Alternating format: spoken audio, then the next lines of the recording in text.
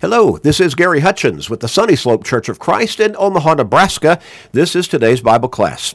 A short Bible study every single day, 7 days a week, only about 13 minutes long, but that gets us in God's Word. In fact, it keeps us in God's Word. And since faith comes by hearing the Word of God, Romans 10 and verse 17, that helps us to stay strong and even grow stronger in our faith. We always encourage you to help other people in your life who need to turn their lives around, who need to come to God, who need to think about their soul's salvation, who need to grow in their faith. We encourage you to help them by sharing these short studies with them every day through Facebook friends, text messages, other technological means, but share with your family, your friends, your work associates, your neighbors, with literally everybody you can, every day. You may help somebody turn their life around. You may help somebody get to heaven. What a great blessing that will be for them, but it will also be a great blessing for you. So make that commitment and start sharing today and every day. We're talking about a line of study that I have entitled or described, Oh, America, America. Well, it's taken from Matthew chapter 23, when we find Jesus toward the end of his ministry upon this earth, and he's looking over the city of Jerusalem, and he had come to call the people of Israel, the Jews, to him as their Savior. God had given them all of the prophecies of the coming Savior, the coming Messiah, for hundreds of years in Old Testament scriptures. He gave them the law of Moses that was supposed to condition and prepare them for the coming Savior. And Jesus came in physical form, but still fully divine, and he fulfilled those prophecies in minute detail. But for the most part, by and large, the vast majority of the Jews rejected Jesus as their Savior. He was not the kind of Savior that they were looking for. Now, when he came, much of the Jewish leadership was corrupt, but they were looking for, that is, most of the Israelites and most of the Jewish leadership, they were looking for God to send them a different kind of a Savior, not one who is so spiritually focused primarily and almost completely, but one who would become a great military leader, or at least a great king who would sit on David's throne and would have great charisma and inspire the people to raise up in arms against the Roman army and drive them out of their land and restore the glory of the nation of Israel back to what it had been during the days of David. Well, that's not the kind of Savior that God intended to send. Jesus did not fit that bill in their eyes.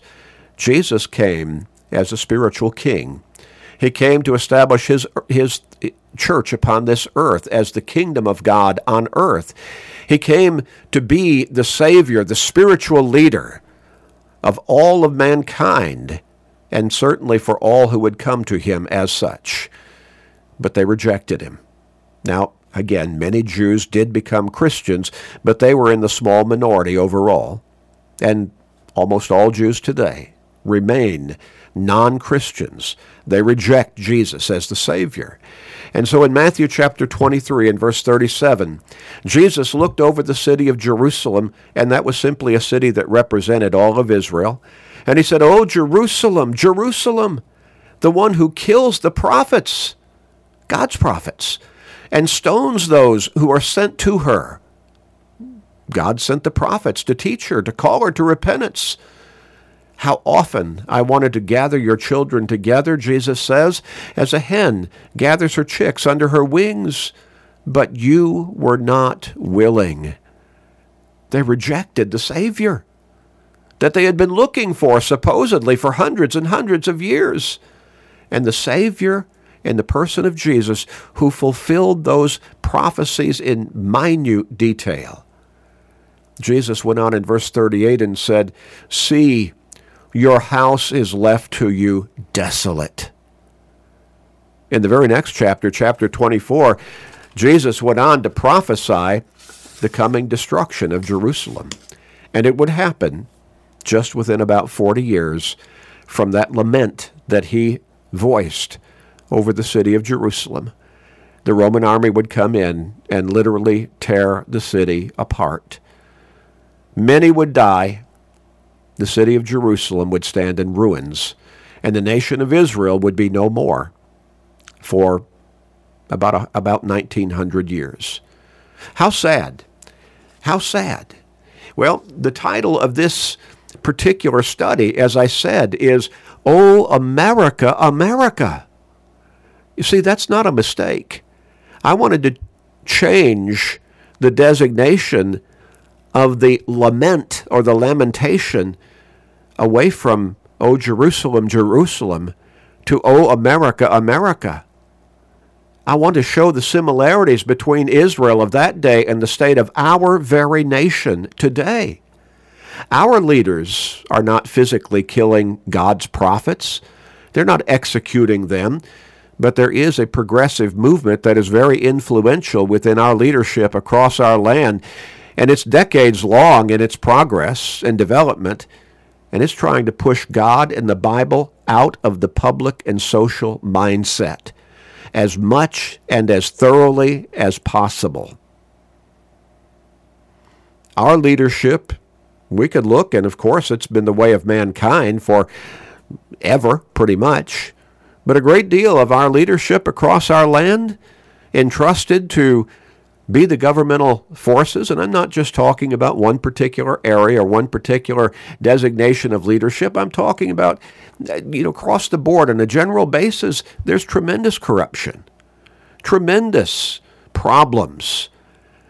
Our leaders are leading our nation away from dedication and commitment to God and godliness through His Word. Prayer is frowned upon in our land, in many cases, legally challenged in public school settings where our children are being molded to become the leaders of the next generation. We're told you can't talk about God in the classroom. You can't have a prayer in a school building. Children have been disciplined for even taking a Bible to school and privately reading it during their free time, during lunch perhaps, or during a break time, study time, where they have some freedom to do what they want. Being legally challenged, sent to the principal's office. References to God, to Christ, to the Bible, to Christianity have steadily been legally removed from any public setting that has any identity with any government across our land. Jesus went on to say again, "See, your house is desolate." And that pretty well describes the coming degrading or the continuing degrading of our moral character as a nation right now. More and more people are turning away from God through their lifestyles.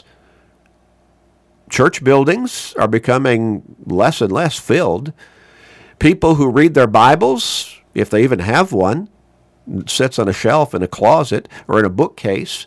To a great extent, they rarely open it, if ever. Prayer to God? Nah, just not done that much. Unless all of a sudden they find themselves in a crisis situation, and then they may get what might be called jailhouse religion for a short period of time until the crisis passes. More and more people are turning away from God through their lifestyles, and our culture is suffering the consequences. Immorality and wickedness have become normalized. We see it all around us. It does not even affect us emotionally any longer to a large degree. Jesus said in verse 39, "For I say to you, you shall see me no more till you say, 'Blessed is he who comes in the name of the Lord.'" At the end of verse 37, he expressed his sorrow that he longed to gather the people to him as their Savior, but you were not willing. Today, an increasingly smaller percentage of Americans want to follow Jesus. He told the Jewish people they would see him no more until they were ready to accept him as the Savior. And again, in the next chapter, chapter 24 of Matthew's account, Jesus prophesied the destruction of Israel. And about 40 years after that, Israel was utterly destroyed. What if God were to turn his back on America? Have you ever thought about that possibility? God can always raise up a new people. God does not need us. We need God. God is light, and in him is no darkness at all. Now, the light is meant to personify goodness, righteousness, godliness. In 1 John chapter 1 and verse 5, this is the message we have heard from him and declare to you, that God is light, and in him is no darkness at all. And the darkness is meant to personify evil, wickedness, ungodliness. John went on to write, if we say that we have fellowship with him and walk in darkness, we lie and do not practice the truth. And so when a nation removes God from their national conscience, as we keep having those progressive forces push us to do, then the darkness of wickedness and evil naturally moves in. You see, life is not a vacuum. When you remove God from the picture, the devil automatically steps in. And this is happening on an ever-increasing scale in our nation right now, before our very eyes. We are not self-sufficient. We need God to sustain and continue to bless us. It's time that we as a people wake up and recognize that God does not need us. We need God. And we need to remember the statement from the wise man in Proverbs 14 and verse 34. Righteousness exalts a nation, but sin is a reproach to any people. Where does righteousness, true righteousness, come from? God. God is the ultimate bottom line source of goodness, of righteousness. James wrote, every good gift and every perfect gift is from above and comes down from the Father of lights. When we start trying to somehow devise and establish our own righteousness, we fail utterly, because we're walking away from God and his righteousness. When we turn away from God's righteousness, we say, it's too restrictive, it's too narrow-minded, it's too out of date, old-fashioned. We're walking right into the arms of the wickedness that the devil presents in the place of God's righteousness. We take part in the wickedness that the devil leads us into. And again, it's automatic, because life is not a vacuum. We'll continue our study next time. Let's pray. Father, again, please help us to open our eyes and see the truth that you are the way, that you sent your son to be the way, the truth, and the life, through which we can be forgiven, we can be saved, we can have eternal life with you, and through him we have the message of righteousness, of godliness, of salvation. Help us to be the shining lights that you want us to be, and the seasoning salt to help people see their need to turn away from the wickedness into which our nation is sinking deeper and deeper and deeper all the time. Please forgive us, gracious Father. We pray in Jesus' name. Amen.